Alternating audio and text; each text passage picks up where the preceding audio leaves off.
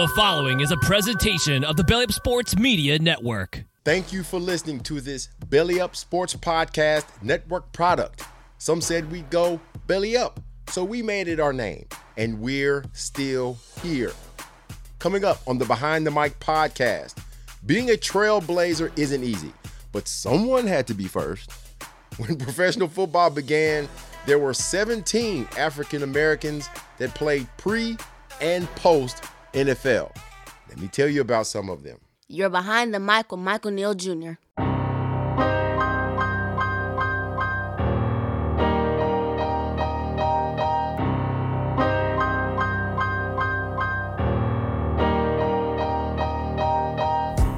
All right, it's the last day of February, is the 28th. Tomorrow is the 1st, and if you're listening to it, it is Wednesday, March the 1st. Make sure you pay your rent. NFL historians and lovers of sports history, welcome in to show us for you guys and gals. It's cool if you already know this stuff. Congratulations to you, but there's always someone else who does not. So this show's purpose is to provide information for those who don't know as much about NFL history. So we're here to do three things: that is enlighten, teach, and learn. It is the Behind the Mic podcast. I am your host, Michael Neal Jr. This show is presented by Belly Up Sports, the Belly Up Sports Media, Belly Up Media, Belly Up Sports Podcast Network, also bellyupsports.com. Go to it, click on it, read the articles, listen and check out the shows, especially this one. And you can catch all of them, including this one, on our new home base of Megaphone. And also all the great favorites: Apple Podcasts, Spotify, Google Podcasts, Amazon Music, Stitcher, iHeartRadio, and YouTube. So this Sunday, I was bored out of my mind. I was flipping through the channels after we had dinner, and I was kind of sitting on the couch, half asleep. And I said, all right, let me check something out on TV. It's almost 6 o'clock, and I'm going through, and I see on NFL Network, there's a special on Fritz Pollard. We talked about Fritz Pollard on this show. It's a historical show. We understand that, this is the close of Black History Month, this last day of February. I don't stop on, February the 28th. I don't even start on February the 1st. I get my Super Bowl stuff in, and we do a show about the Super Bowl and or in and around it, or whatever interests or history around it. But I'll continue on into March. Doesn't matter. But seeing that on Sunday, I immediately, it was towards the end. It was like 9 minutes left, I think. And I decided, can I record it? Nope, let's just go ahead and watch it from the beginning. And I did that. I was so happy to see this. And then apparently this was made, I think, in 2020. And it was, NFL 360. And it was Fritz Pollard, A Forgotten Man, which there's so much history that is not known. And just talking about sports history, and I'm just going to keep it at NFL history, especially when it comes to minorities. And it's great after watching that special, seeing that stuff that I pretty much already knew, and then learned a couple of other little things. Hearing Art Shell, because it was hosted by Nate Burleson, and he's got him on camera. He's going to the Smithsonian and a lot of different places, and there's a cameraman with him, and he goes to Art Shell's house at one point. Art Shell, who's a Hall of Fame offensive lineman for the Raiders and was technically the first African-American coach, both he and the talk that Burleson had with Tony Dungy, who was supposedly the first African-American head coach to be placed in the Pro Football Hall of Fame. These two both acknowledged that they were actually number two. They said Fritz Pollard was number one. Fritz Pollard was actually the first head coach, even though he was a head coach with L.G. Tobin. We'll talk about him a little bit later. Fritz Pollard was actually the first African-American quarterback. We've talked about that before. He's actually the first head coach to be in the Hall of Fame, even though he was posthumously, I can't say that word good. Please don't laugh at me. Posthumous, how you say it? Posthumously? He's passed away. He's been put in the Hall of Fame after he died in 2005. And technically, he was put in as a halfback. That's the position that he played. But he was lining up behind center and was the first African-American to play quarterback in pro football. So they both say that they're number two. Dungy and Shell acknowledged that they were number two. But what's even more is how Shell talked about when he and his teammates had a preseason game. I believe they were in Canton. They went to the Hall of Fame. He sees a display, hits a little button. It's talking about Fritz Pollard. And it's like, oh my God, come over here. Eventually he's hitting the button to hear more information. He did not know about Fritz Pollard. And this is an offensive lineman that played late 60s going into the early 80s. And did not know about Fritz Pollard. There's a lot of things that are unknown. And some of the guys we're going to talk about in this new series I have is a 2-part series. Today's day one, or the show number 1 on what I'm calling 17. The first 17 African Americans that were in professional football. You have 4 pre, 13 post, all right, NFL. And, it was just amazing to see that. And even in my reading and all the books that I have, and the things that I've watched and the things that I've heard and seen with my own eyes, I'm happy over these past, 2 years, more than 2 years I've been with Belly Up and doing the show now on, after about 5 shows, I started doing it on NFL history, which is my passion. And then as I've learned things myself and seen some things and elaborated on some things, it's just amazing how much a lot of these players, some past and many present, do not know about NFL history. And then when it comes to minorities in pro football, it's even less, whether it's college or pro.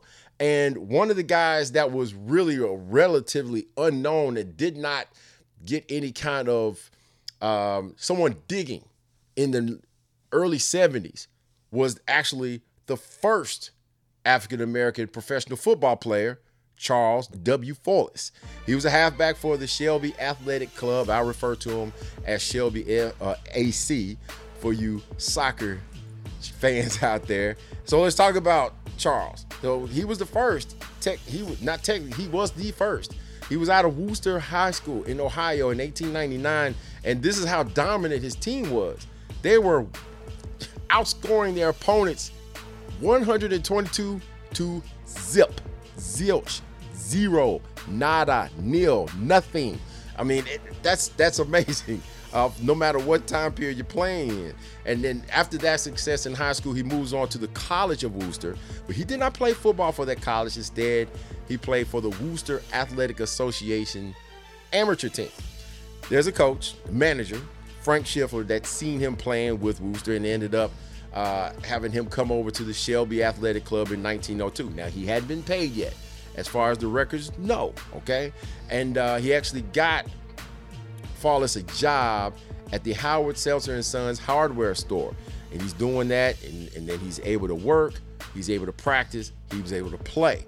He was also a great baseball player. And if you listen to the show long enough, even going back to last year, we've talked about this as well. Branch Rickey, baseball fans know him. He's the man who made the move to get baseball, pro baseball, integrated, Major League Baseball, through not only the signing of Jackie Robinson, but him being moved up into the LA Dodgers organization. And Branch Rickey was a football player as well. He was a teammate of Follis on Shelby AC back in 1902 and 1903. Now, Follis didn't stop with football. The guy was a great baseball player as well. Even after his career was over, he continued to play a little bit. He was a catcher of note. So, but Rickey said of Follis that he was the best halfback in the entire state. Well, then it was time to get paid. September 15, 1904 is what the records show. He became the first African-American officially to be a professional football player. He was the first one to sign a contract. And that year, they played 10 games. Shelby averaged 31 points a game. They only gave up 28, but it was to one team, Massillon in Ohio. They beat Shelby AC 28-0. So, but that's all. There's two things of note there. Follis didn't play the entire first half. Nobody knows why. But you also need to know that Massillon was the best team in the league in Ohio. They won 5 championships between 1903 and 1907. They were undefeated 3 of those seasons. So being black, being an African American, being a minority in America, obviously was tough. Being a woman is tough. but in those times. And he took a lot of physical and verbal abuse, and it affected him both physically and mentally. I mean, physically, mentally, and emotionally. Opponents were literally beating him up after tackling the man. You have to understand this, how tackling was done back then. I mean, it was almost a fist fight.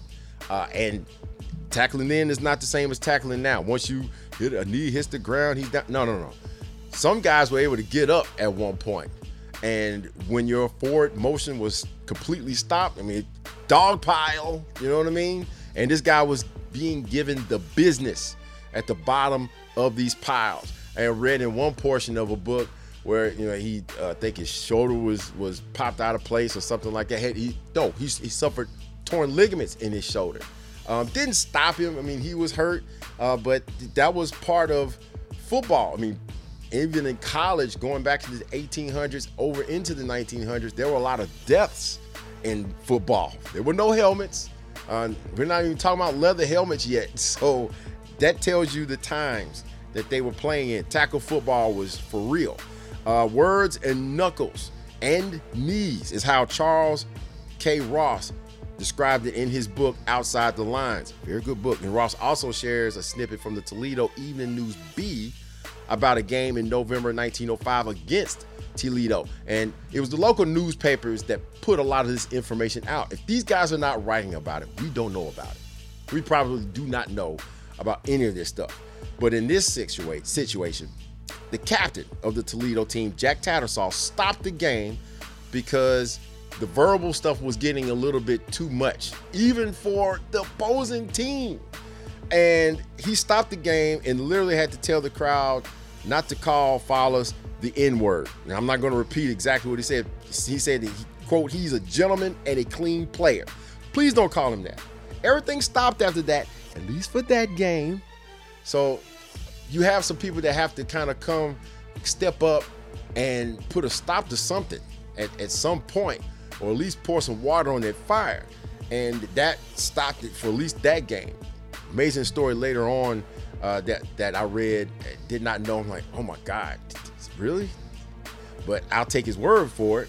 But anyway, 1906, Shelby AC went from amateur to professional team, and they changed their name to the Shelby Blues. Now, Follis's last game was a 0-0 tie against Franklin Athletic Club, where he was helped off the field with a leg injury, pretty much ending his football career. All right. And after playing professional black baseball with the Cuban Giants, which, you know, he continued that, he actually passed away at the age of 31 in 1910. And I quote from Ross's book, in a 1975 interview with his sister-in-law, Florence Follis, recalled that after an April game, he took a shower, and Follis sat on the porch of his Cleveland home for a couple of hours before beginning to shake. He was eventually rushed to the local hospital where he died of pneumonia. Very, very sad. Now, for years, no one knew Charles Follis's story. And according to ProFootballHallOfFame.com, and I'm going to have to quote this too, in 1975, researchers John Seaburn and Milt Roberts found articles written by local newspaper, the Shelby Daily Globe, which is the base for a lot of information on his career. And it was well documented that this local newspaper, especially the day after Follis signed his first professional contract. So you have these things, and that was on September 15th. The story dropped on the 16th. So there's a lot of things out there that I think we don't know yet. Now, I'm not going to give you details on some of these guys because I haven't found it yet. But I'm going to give you as much as I can going forward. Well, the next professional was one Charles Doc Baker. He was a halfback as well. He played for the Akron Indians from 1906 to 1908, and then he went away for a couple of seasons and came back in 1911, and that was it. There's not a whole lot known about Doc Baker, but he did earn his nickname because he worked with a physician in Akron, Ohio. But it was said that Baker was the Indians' best player on both offense and defense, playing every down. But his short time was somewhat marred by a gambling scandal at the time. Didn't have anything to do with him or his team. But allegedly, the Canton Bulldogs, who were among the best outside of Massillon, threw a game against Massillon in 1906. at the end, I mean, fans just stopped coming or showing up on a regular basis. What does that mean? No money. And according to Ross, Doc Baker may have left professional football because of it. I mean, you're not getting any money. Now, again, you have games that are played not with television or radio on the level of college football. Right? This is small time, out in the backyard type football, right? I mean, even though these guys are seriously playing and they're getting paid, but they're getting paid. Imagine, if you will, if you have a child in middle school and you're putting money in, some of them, they're using the little phone apps now, but you can get your, a couple dollars out, $5 here, $10 there, or whatever it is, to pay for everybody to get in the game. Here's $3, $4, that's the money that's going to be gathered and paid to the team. And if there is no money from people showing up, you get very little or none. So that's the way that it was in professional football at the time. Next up was Henry McDonald. He was another halfback for the Rochester Jeffersons from 1911 to 1917. And this man, for the longest, let's just put it like this, pre-NFL, he had the longest career. Haitian-born and adopted by the Canandaigua, New York family. Now, before he played 7 years with the Jeffersons, he was first a running back for the Oxford Pros in New York. They called him the motorcycle. He earned $25 a game. And he said, this is the surprise for me, he only had one racial incident in his career during his playing years. In a 1971 interview, McDonald spoke of this incident with the Canton Bulldogs, and we've talked about this before in the past shows. Earl Greasy Neal, who was a Pro Football Hall of Fame man as a coach, I believe it is, McDonald goes to tackle him during the game. Now, they're playing against Canton. Canton has Earl Greasy Neal. They got Jim Thorpe, who was the greatest athlete of the time, right? Mr. Olympian and all of that, right? And I guess he took an exception to McDonald making a tackle on him. And remember, it was rough. He needed to bring him down with a little bit of oomph. I don't know exactly what happened, except to say that McDonald said the guy jumps up in his face. Neal has his arm cocked back, and he says, black is black and white is white. Where I come from, they don't mix. Yeah, the guy was he had some race issues. Let's just call it that, all right? Jim Thorpe steps in and says, we are here to play football. And there was no issues after that. And he says that was the only incident that he had. I'm sure that every NFL player, every professional football player, every athlete that took a field had this testimony that this was the only incident that he could remember. Now, McDonald was in his 80s when he did this interview, but I'll take him at his word. We'll get to those issues in a second. There's one thing I thought about while studying, the show.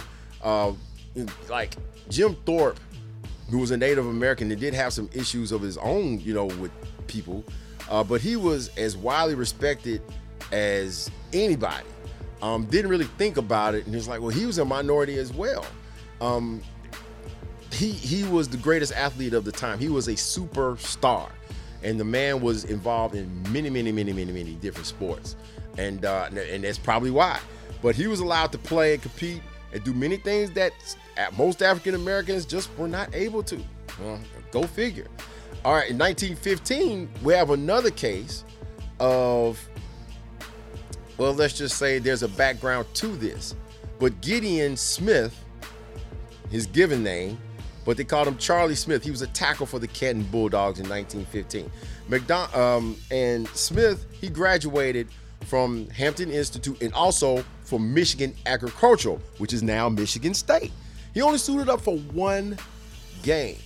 There's a reason for that, and there's also a reason why they called him Charlie. His real name was Gideon E. Smith, and he used the name Charlie as an assumed name. Why? Because in those days, if a guy wanted to play a game or two with a professional team as a college athlete, they would change their name. And so, also noted he graduated from Michigan State in 1916, hence the name change. He was still playing, he was still going to college at the time. 1915, though, was not a kind year to African Americans. Charles Walls, he writes that Outside the Lines, if you don't have that book, you need to buy it. Outside the Lines, written by Charles K. Ross. He notates the times in which blacks were living and what was going on at the time. You got a president who was Southern-born from Virginia, Woodrow Wilson, who was a supporter of racial segregation. It also did not help. You got a director by the name of D.W. Griffin that released the racist film The Birth of a Nation. If you don't know what that movie is, it was a silent film that was like over 3 hours long. It starred Lillian Gish, and it was a movie about the American Civil War that glorified and portrayed the Ku Klux Klan as heroes. Speaking of which, according to the Britannica, all right, the Encyclopedia Britannica, the Klan had all but disappeared in the 1870s, but all of a sudden, you got a preacher by the name of Colonel William J. Simmons. He started a new era of the Klan through some cross burning in Stone Mountain, Georgia, which led to a reported 56 blacks being lynched that year. It also doesn't help. The civil rights leader at the time had passed away, Booker T. Washington, got an empty space. And there's also to be noted, right, that Smith was the sole professional football player at the time in 1915. He only played the one game, right? That McDonald, not Smith, McDonald in 1915. He was the only one, and it'd be another 4 years and 5 seasons until the next one came through. But he was a good one.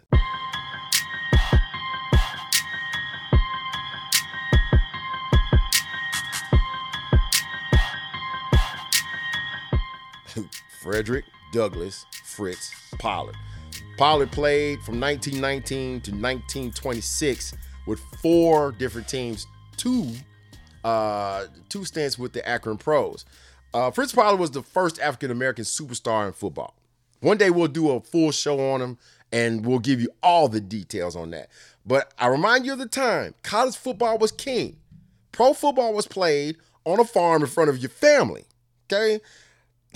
Again, go watch the movie Leatherheads.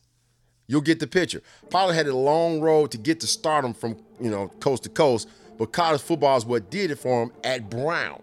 Great halfback at Brown. He was the first African-American halfback to be named to a backfield position for the, everybody wanted to be on the Walter Camp College Football All-America team. And he was first team as a halfback, okay? And he was the first to play in the Rose Bowl. All of that, right? Well, one thing you got to know is that once Pollard did turn pro, and that same team that Doc Baker had played with 8 years earlier, Pollard would join them, but the name had been changed from the Akron Indians to the Akron Pros. The Indians had went out of business. Then comes the great year of 1920. The APFC, which was the American Professional Football Conference, then changed to the APFA, the American Professional Football Association. This was formed at the end of World War I through George Halas and Ralph Hay. Jim Thorpe was named the league's president. The first professional football league had been formed. And pre-NFL, they kicked off on September 26, 1920. And by the end of the year, Pollard and the Akron Pros were crowned champions, actually the next spring, but they had a record of 8-0-3. A lot of firsts with Fritz Pollard to go with his college successes. Again, he was actually the first African-American head coach, and he was co-head coach with one L.G. Tobin, but Pollard was calling the shots. He was the one basically running the offense and putting people as far as substitutions and stuff goes. So, yeah, he was the head coach. He was the head coach. Learn that through that NFL 360. Fritz Pollard, a forgotten man. Learn that through that. There you go. And technically, again, he was the first African-American quarterback. He did line up behind center, not taking snaps directly from center, but that's not how they did it. Paul Robeson was up next. He played with the Akron Pros as well as the Milwaukee Badgers with Pollard. Pollard played on both of those teams with him. You may or may not have heard of Paul Robeson. Robeson, known more of a Renaissance man. He was an actor and a singer and a lawyer and a political activist. But before that, he was a standout athlete as both an offensive lineman and later an end or receiver for Rutgers. Rutgers, as well as Brown in the Ivy League, they were the teams. That was like going to Alabama or Ohio State or Clemson or something like that. Those were the teams back then. And Robeson was named to the Walter Camp first team at the end of the 1918 season. He was 6'3", 220 pounds. He was recruited by Pollard to play with the pros in 1921. And the two had played against each other in college. Brown beat Rutgers 21-3 back in 1916 in October that year. But these are the perks of being a co-head coach or a head coach. In their 2 seasons together with the pros and with Milwaukee, they compiled a record of 16-3-4. That's pretty good. The new league was renamed the NFL in the summer of 1922, June 24th to be exact. That would be Robeson's actually final year in the league, and quiet as kept. Robeson was actually attending Columbia School of Law while he was playing pro football, so he obviously had plans and made the money that he needed to pay for school and to further his life going forward. And just keep in mind, a lot of these guys who we're talking about, you would be amazed at their backgrounds and what they went on to do later on in life. I mean, Pollard started his own business, and even after pro football, he started his own team, his black team called the Brown Bombers, and they played going even into the 30s. They was trying to get a black place to play. There was even another pro football league, that was started up by blacks in, I think it was in Virginia. I just read that today. So, but they did some great things business-wise and in activism. They were important people, and they lived long after their playing days. And some of these years, you see, they're only playing 1, 2, 3 years, maybe 6 at the most. But it's to be noted that these guys were definitely pioneers, and they had plans after football, because football wasn't everything yet. It wasn't what these guys think of it as now, right? And so by the time Pollard's final year, speaking of which, in the NFL in 1926, the NFL had went from around, 14 teams to a high of 22. The first year of the NFL, there were only 2 black players in the league out of 14 teams that actually averaged 20 players apiece. Fritz Pollard was one, and the other played for the Rock Island Independents. His name was Robert Marshall, or Rube Marshall. Now, while Charles Follis was making history with Shelby AC, Robert Marshall had been an All-American at the University of Minnesota back in 1905 and 1906. He played semi-pro ball before his NFL years, and he actually didn't know this. He was actually the oldest NFL player when he retired in 1925. He was 45 years old. Now, guys didn't go to college when they were 18 necessarily, okay? They didn't graduate when they were necessarily 20, 21. They started their lives a little bit differently, and the ages was a little bit different.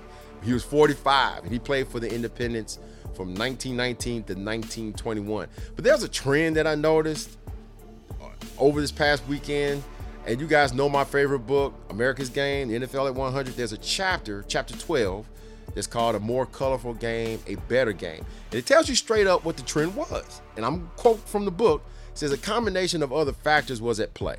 2, all of which are limited openings for black players. The college game dominated then. And as there was a little media, very little media coverage in the black communities, potential African-American players were not as aware of the pro league. Also, the main recruiting grounds were primarily the white-oriented universities where a few blacks played. 2 notable exceptions, Fritz Pollard, Pollard and Robeson. Fritz Pollard played at Brown, Robeson at Rutgers, 2 powerhouses. White owners and coaches were not seeking out black talent. And the trend was simply this: black players who played at white universities were getting a shot. Not only that, if you were on the All-America team, you were really on the map. So just look at the Walter Camp College Football All-American team. If you were on it, you were probably going to get a chance to play pro football. Even though it may have been slim, it was. Now, William Henry Lewis, who was the first African-American named to a Walter Camp team, he didn't get a chance. But keep in mind, first doesn't always mean the best, but at least you got, in the door. But Gideon Smith, he was the first African-American at Michigan State. Remember Kenny Washington and Woody Strode? They played in 1946 when they reintegrated pro football, as was the AAFC's, the Cleveland Browns players, Bill Willis and Marion Motley. Willis played at Ohio State, Washington and Strode, UCLA. So many, many more players did this. And they were passed over. A lot of players were passed over. Understand this. I'm not giving the NFL any wiggle room for that time, period. But in order to compete with college football, it did need some names. It needed some star power. Pollard was one of those stars. He was known coast to coast. He was famous. And he was one of the first ones to get in and back in 1919 going into 1920. And you had Jim Thorpe. They made him the president. Star power. Star power. They had to compete with college football. Pro football was looked down upon, remember? So you got to be able to compete. So the NFL was not high on anybody's sports list at any time. They were not pro baseball, and they were definitely, they were not college football. So, all right, another one. 1922 played with the Hammond Pros, John Shelbourne. He went to Dartmouth, and he was a record-setting sprinter at that Ivy League school. 5'11", 200-pound fullback for the football team as well.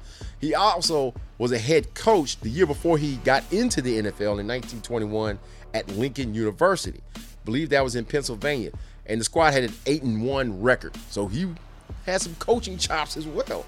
He was a fullback for that 1 year, but he left the pros after that 1 year, left the league by choice to take a teaching position at a high school in Evansville, Indiana in 1923. Now, this guy I know nothing about. One day I'm going to find something out, and if I find something out between today and then next Tuesday going to Wednesday, I will give you more. James Turner, who went to Northwestern. The fact that he was in the books lets me know, okay, somebody knew about him. His name was on the list. He played with the Milwaukee Badgers in 1923. So, again, you got local newspapers and those who was covering things at the times. It's out there. It has to be out there, and I'm going to find it. But in 1926, a 32-year-old Fritz Pollard was planning on retiring anyway, but, and I quote Pollard, he said he never counted on being fired. He finished his career with the Akron Pros on that second stint and was released as a player and coach because he, quote, failed to play up to the form expected of him. End quote. Well, okay. His NFL career was over after 8 seasons, but Pollard would accomplish much more, so much more in his lifetime. His release was a sign of things to come down the pike for other black players who would come after him. In 1926, at the beginning of that NFL season, there were a league-high 5 black players on NFL rosters. By the end of that season, there was only 1. And then only 4 more blacks would enter the league through 1933. Red Grange, the Great Depression, and a racist owner had a lot to do with it. That's it. References thanks to ProFootballReference.com, also NFL.com, NFL Network, ProFootballHallOfFame.com, Black History 365, Britannica.com, article on the birth of a nation. Well, that film. And also a couple of books, some really good ones. The League, How 5 Rivals Created the NFL and Launched a Sports Empire by John Eisenberg. A Hard Road to Glory. He's got a great series of books, did Arthur Ashe. Man. The African-American Athlete in Football, and also the African-American Athlete from 1919 to 1946. Written by Arthur R. Ashe Jr. Also, Outside the Lines, buy that book. African Americans and the Integration of the National Football League, written by Charles K. Ross. That's R-O-S-S. And also Rise of the Black Quarterback. Excellent book. What It Means for America by Jason Reed. This has been the Behind the Mic podcast. I'm your host, Michael Neal Jr. Again, this show is presented by Belly Up Sports, Belly Up Media, Belly Up Sports Podcast Network, BellyUpSports.com. Go to it, click on it, listen, watch the shows, and catch us all on Megaphone, especially this one, Behind the Mic, all right? Behind, T-H-A-M-I-K-E. Also, you catch us on all the favorites: Apple Podcasts, Spotify, Google Podcasts, Amazon Music, Stitcher, iHeartRadio, and YouTube. You have no excuse. If you don't listen to my show, I'll find your house. I'm out.